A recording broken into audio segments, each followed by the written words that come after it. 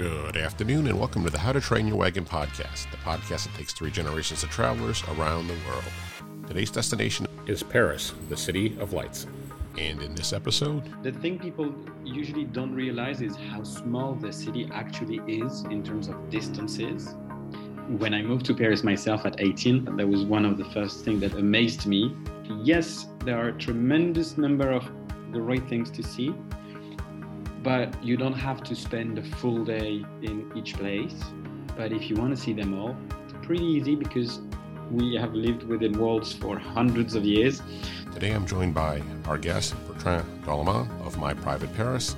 His website is myprivateparis.com, and he can be reached at contact@myprivateparis.com. First, a very warm welcome to Bertrand. Thank you for joining us today. Bonjour, thank you very much. Thank you for having me. Why would a family of three-generation travelers consider Paris for a vacation? I would say that Paris is always a good idea, but that's not me inventing this. The thing is, with the history we have in Paris and the level of art and architecture, there's something that can resonate for all generations. They can be like a movie set for the kids. It can be inspiring for the parents, bringing memories from years before for the grandparents who usually have been here already. And combining all of this, I think it's true that Paris is always a good idea. Absolutely. Okay. I think certainly in one sense, Paris can be both a large city, but I think from a tourist perspective, it can be a very intimate city. I think we were preparing for the call today, and you offered up how really close and connected the places where tourists would be in Paris. So I think the first question on our audience's mind would be, when we go to Paris, where would you have us stay in? It's a question that we get quite often, and it's a bit of a tricky question, I would say, because it really depends of the mood you're looking for. Definitely, if you are looking for beautiful landmarks, beautiful avenues, I would go to the west of Paris. The city is conveniently divided into 20 districts with numbers, so it's easy for us to get an idea for where we are.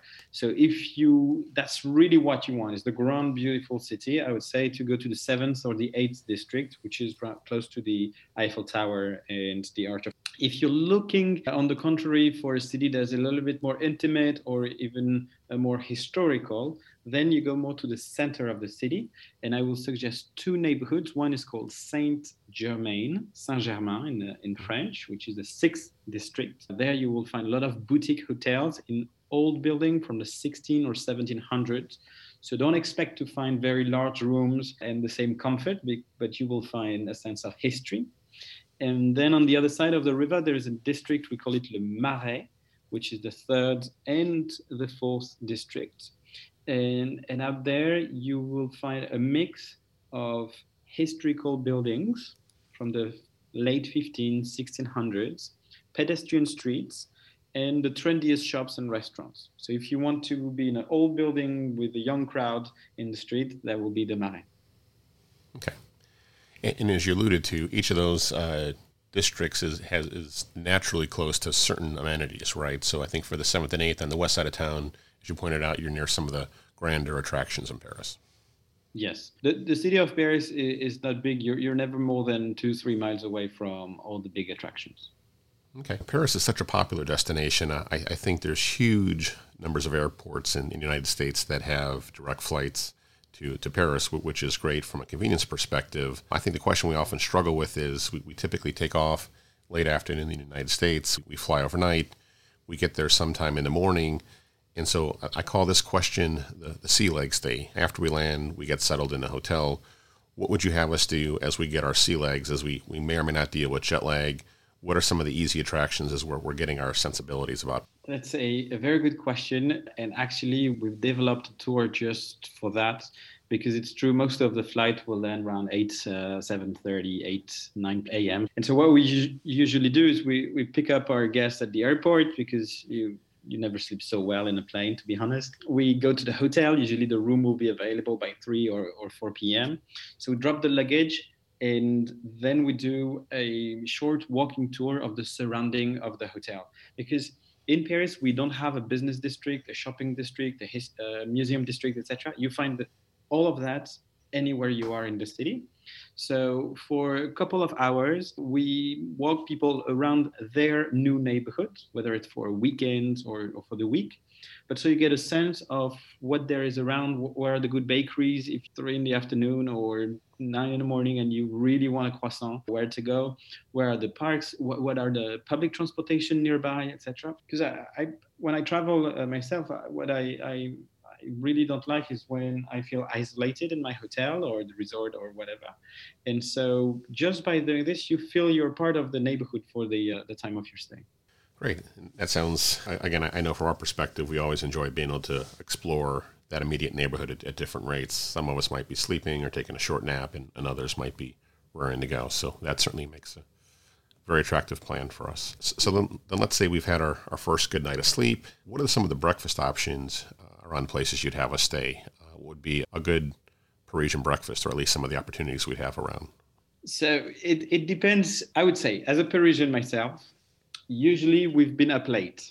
So usually we wake up just enough, just a few minutes before our morning appointment. So traditionally, what you do as a Parisian is you have your breakfast outside of home in the closest cafe to your appointment, and you enter. You order coffee at the bar. You just pick a croissant. Usually there's a basket with a croissant or chocolate croissant. You complain a little bit about whatever you want with the waiter, because that's a way to say hello, and that's a true Parisian for a weekday breakfast. On the weekends, we are getting more and more, let's say, we're growing an appetite for brunch. So you will find a lot of places that offer brunch, but that will be for a weekend. Otherwise, it's definitely the black coffee, croissant, maybe orange juice if you want to last till the lunch. And I'll ask this question. I think it's implicit in your answer, but if you were to describe Paris as a coffee or tea destination, I think you're telling me that Paris should be considered a coffee destination? To be honest, I would not say that you will have the best coffees of your life in Paris, because we have espresso. It's a shot. You taste it a little bit, but it's more for the stamina that it gives you. But definitely, Paris is a city where at any time of the day, or you call your friend and you say, "Do you want to go grab some coffee?"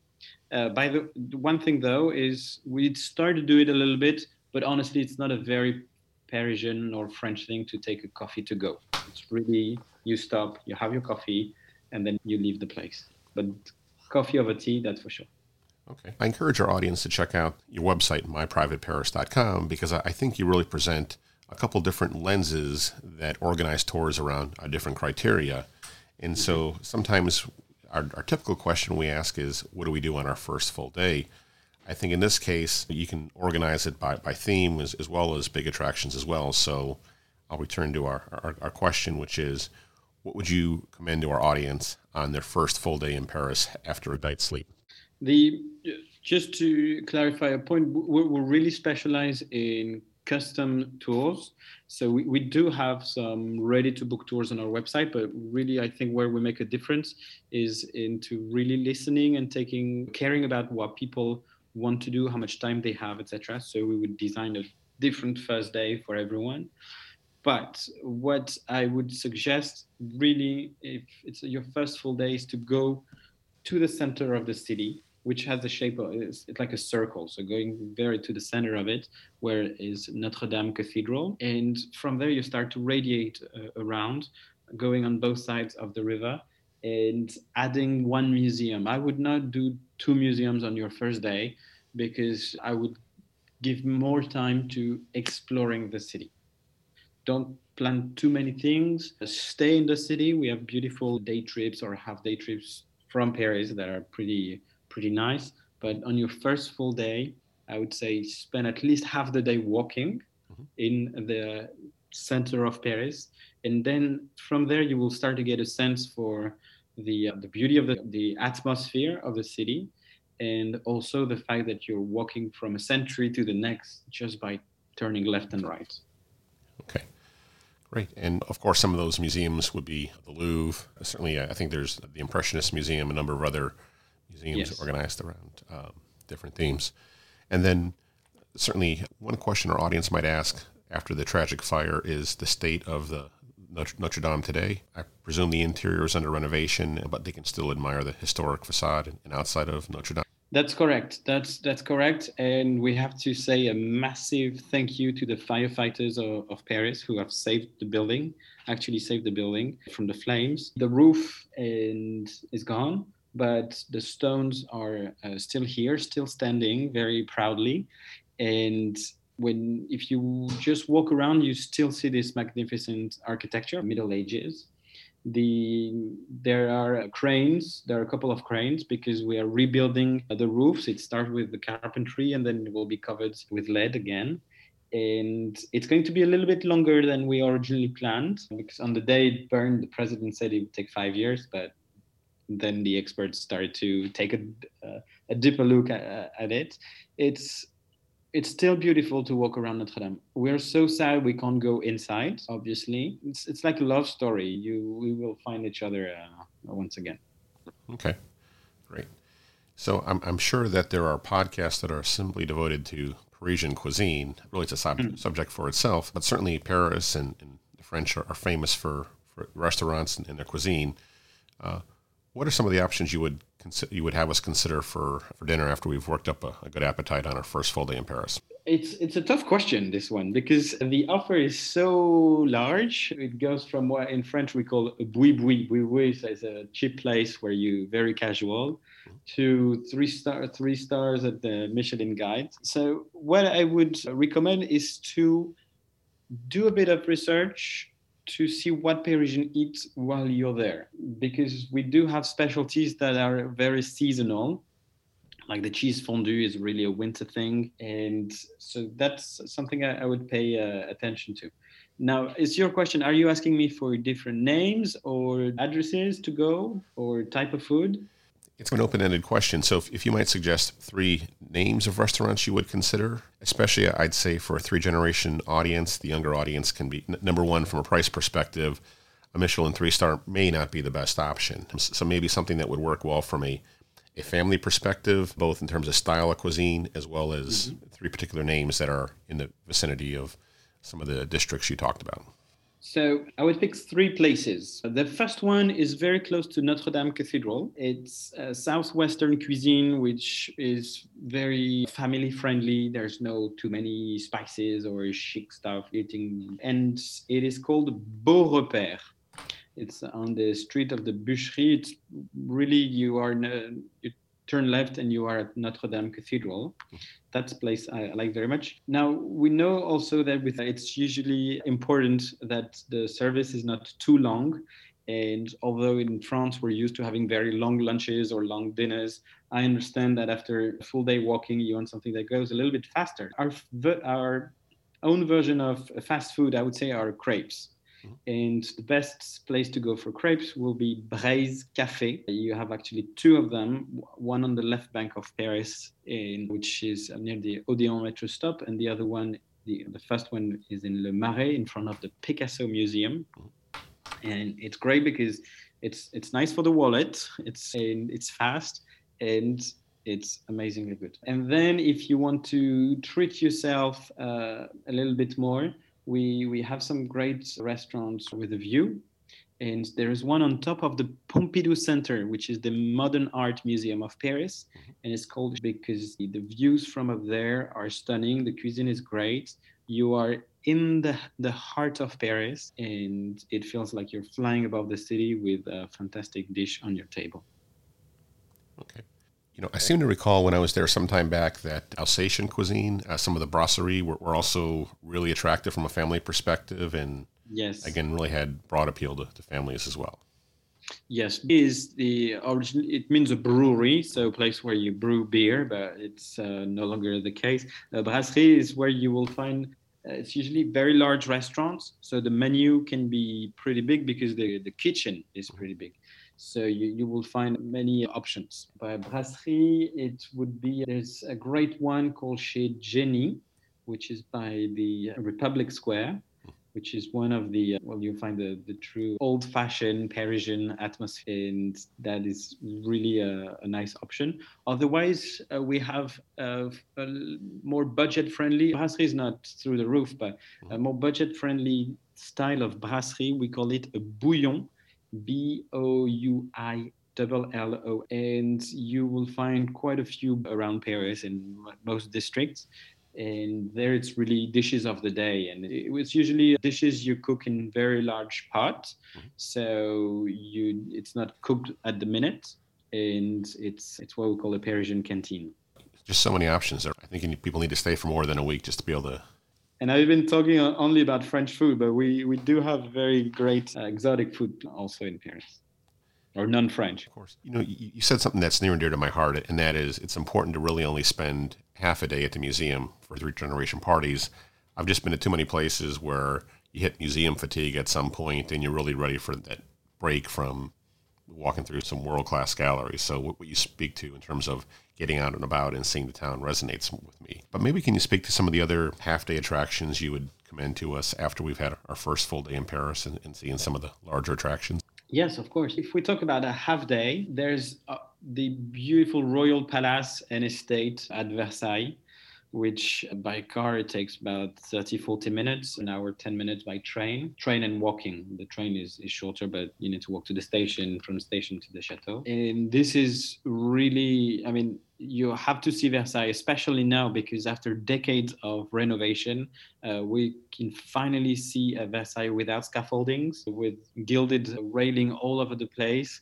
The gardens that were completely destroyed in 1999 by a big storm have been replanted, and the trees have finally grown enough for us to really feel like we are attending a royal party in the old shiny style of King Louis XIV. So Versailles is definitely great for a half day. It can really easily become a full day tour or trip to Versailles, because we have actually 3 palaces. The estate is very large. We're close to 2,000 acres. And once you've taken the ride to go to Versailles, why not spending the whole day? Another beautiful half-day trip that can become a full day is the house and gardens of the Impressionist painter Claude Monet in Giverny. That is an hour 10, an hour 20-minute drive from Paris. You can also take a train and then a bus to get there. And the house and the gardens are not huge. It's not the one of a king. It's the one of a painter who's trying to make a living. But the village itself of Giverny is beautiful. And you are just on the edge between the region of Normandy and the region of Paris. And on the way, there are lots of beautiful medieval villages to stop by if you go by car. So that also makes it a very nice half day that can become a full day excursion. Paris has been the capital of France for so many centuries. We've had a lot of kings, which means a lot of money. So we'll have a lot of chateaux around. You can take day trips, 2-day, 3-day trips to go further south to the Loire Valley chateaux, which are really a must-see. But if you don't want to go for too long, there are also beautiful chateaux like Fontainebleau, Vaux-le-Vicomte, Chantilly, which can easily be a half or a full day excursion. If you're not into chateaux, you can travel a little bit more west to visit the region of Normandy with beautiful medieval town like Rouen or Fisherman Harbor, Honfleur or Trouville. You can even push more west to the site of the D-Day, the Allied landing of 1944. That will take a full day at least. And one thing that people don't really consider is that we do have very high-speed train in France, and that's not a marketing name. These trains, they go 220 miles per hour.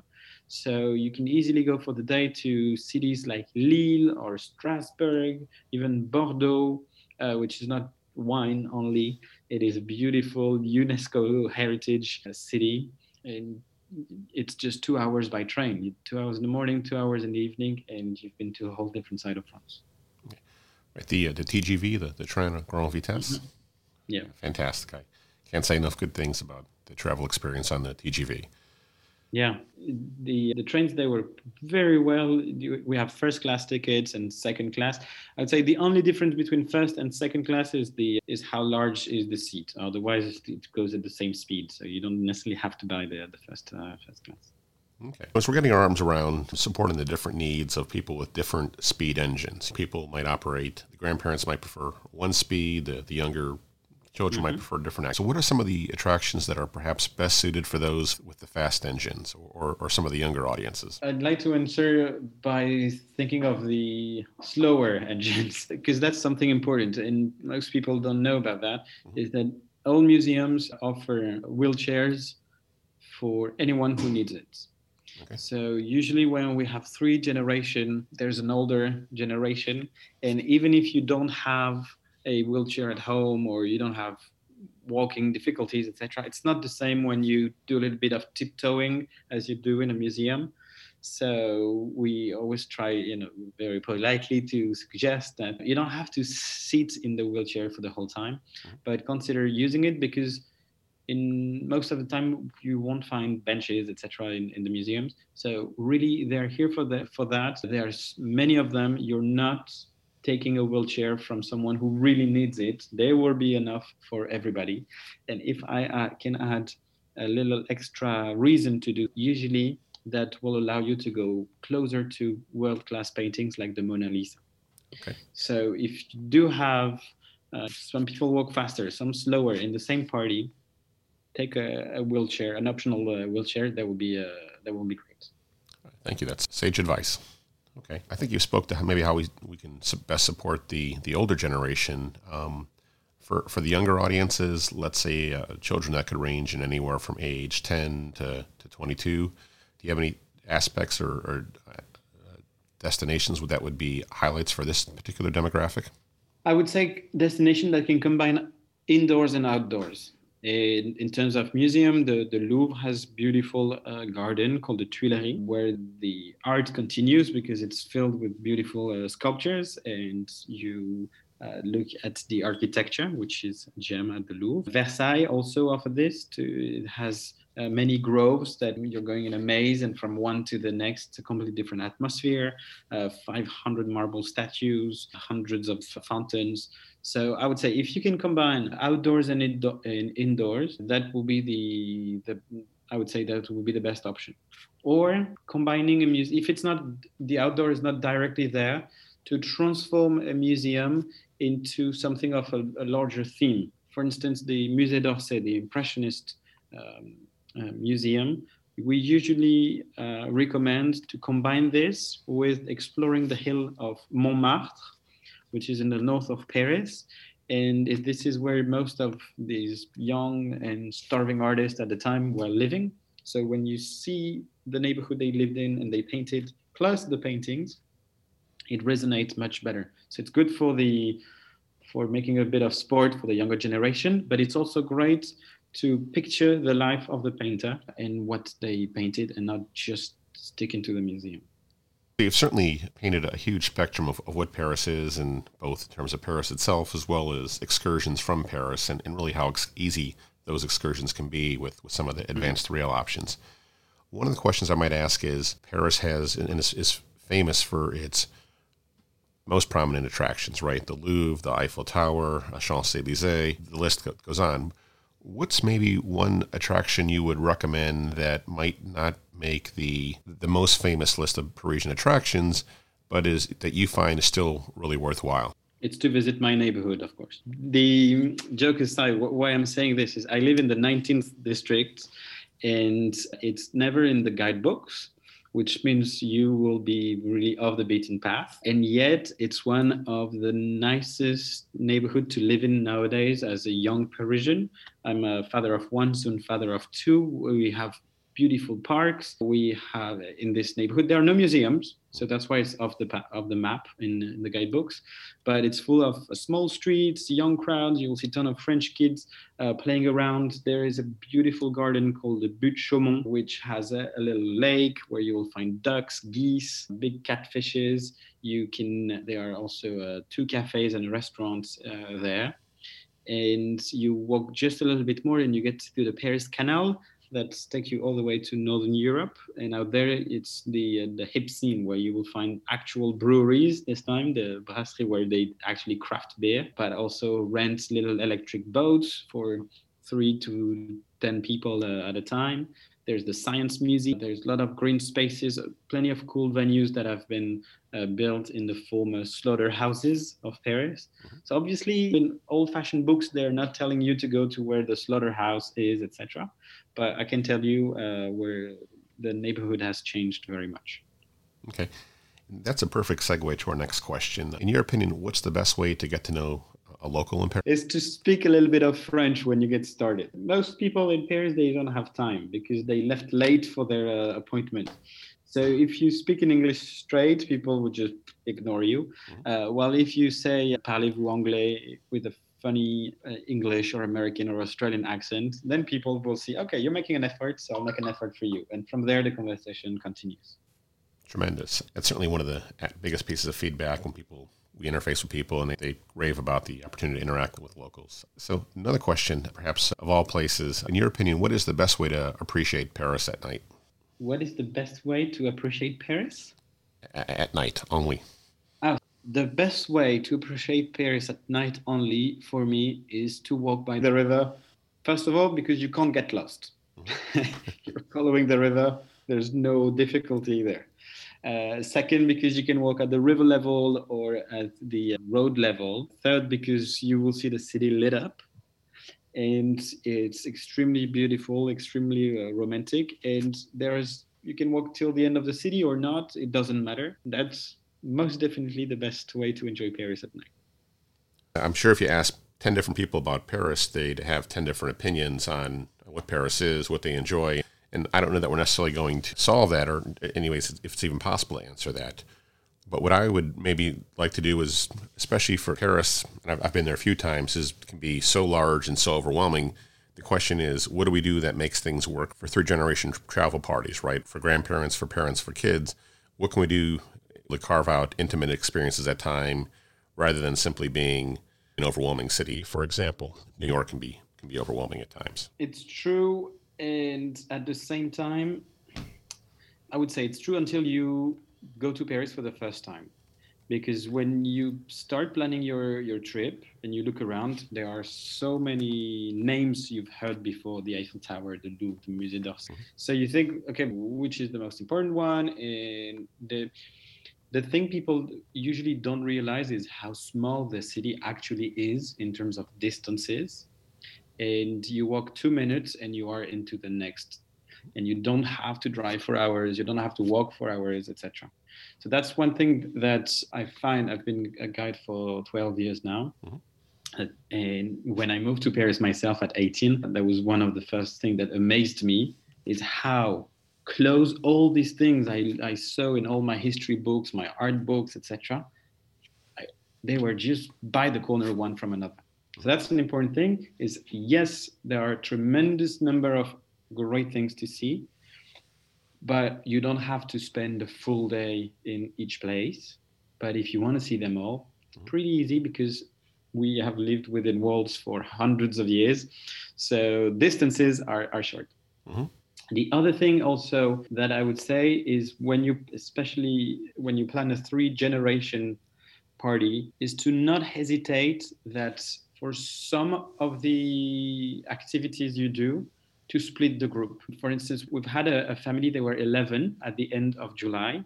They were the grandparents, their 2 kids, plus the wife and the husband, plus 6 teenagers.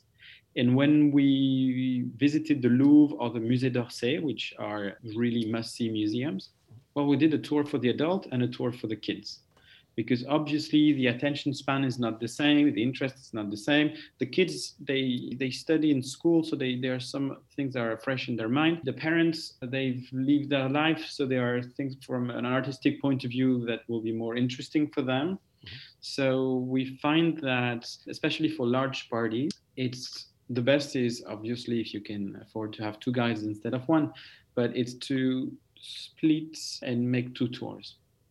Okay. When we have just the one family, the parents and the 2 kids or 3 kids, it's a little bit different, because we really, as guides, we focus our tour on the kids. and the parents as a ricochet. But if you have 6 adults and 6 kids, then it's all different. Okay, we're reaching our last questions. In your opinion, the best way to get around, walking, taxi, Uber, any advice? Walking? Definitely walking. Paris is becoming more and more difficult for cars. That's a constant with the different mayors we've had the last couple of mayors. So the speed limit has been reduced to under 20 miles per hour in the entire city. Most car lanes have become bike lanes or just for bus. And usually people stay within the first 10, 11 districts. So walking is very easy. We have Uber and taxis. It's the same app. So that's easy for Uber. They have made a partnership with the taxis, so they're not at war anymore. Sometimes you book a Uber and there's a taxi car that shows up. That's normal. But actually, most of the time you'll go faster on your feet than in a car. Okay. All right. I call the question my wife loves to ask is, what is the best representative souvenir to bring back from Paris? It depends. Do you want to eat it when you're back, or do you want to keep it for years? I would say a watercolor paint, and you find them by the riverside at the green boxes where they sell old books called the Bouquinist. It's not very easy nor very difficult to find that, but I think that would be a great souvenir that you do not eat. Okay. I certainly appreciate the watercolor paintings I've acquired overseas. That's an excellent answer to that question from my perspective. So one question my mother-in-law likes to ask is, what are the do's and the don'ts of Paris? What are 3 things you would insist we do and 3 things you would caution against in Paris? Only 3. So thing you absolutely have to do in Paris. That's a tough one. 3 things that means you exclude all the rest. Obviously, you have to try a crepe. I would say that's for sure. Even though crepes is not a Parisian specialty, it's a type of cuisine that's coming from French Brittany, but we have amazing crepes in Paris. And I will pair that with trying I know it sounds a little bit cliche, but honestly, you will find the best baguettes in France, you will find them in Paris. So that's really something to try. Second, I would say, is to walk the line from the Louvre to the Champs-Élysées. It's a straight access. It's the most famous stroll in Paris. So you won't be the only one doing that. But if it's the most famous and has been the most famous for decades, it's for a reason. I think you would miss understanding one aspect of Paris, which is how grandiose it is, if you don't walk on that line from the Louvre to the Champs-Élysées. You don't have to walk the entire Champs-Élysées up, but just to the beginning of the. So that would be one thing to do. And then I would say the third thing you have to do is what I said a little bit before, is to combine the visit of a museum with something that shows you the context of it.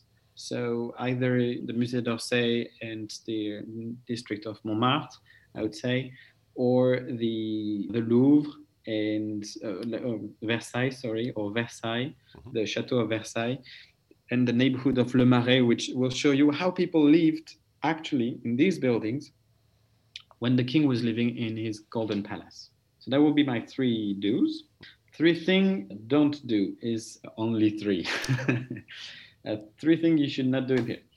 First is, don't expect everyone to speak English. The vast majority of people, especially if we want to go abroad, we need to speak English, and we study English at school, but don't expect that they will speak English from scratch. Always, you try first a couple words in French, and we will hear that you're not a French native speaker, and people will switch. Otherwise, it's pretty rude. Another thing that people don't really realize is that we are rude and extremely polite at the same time.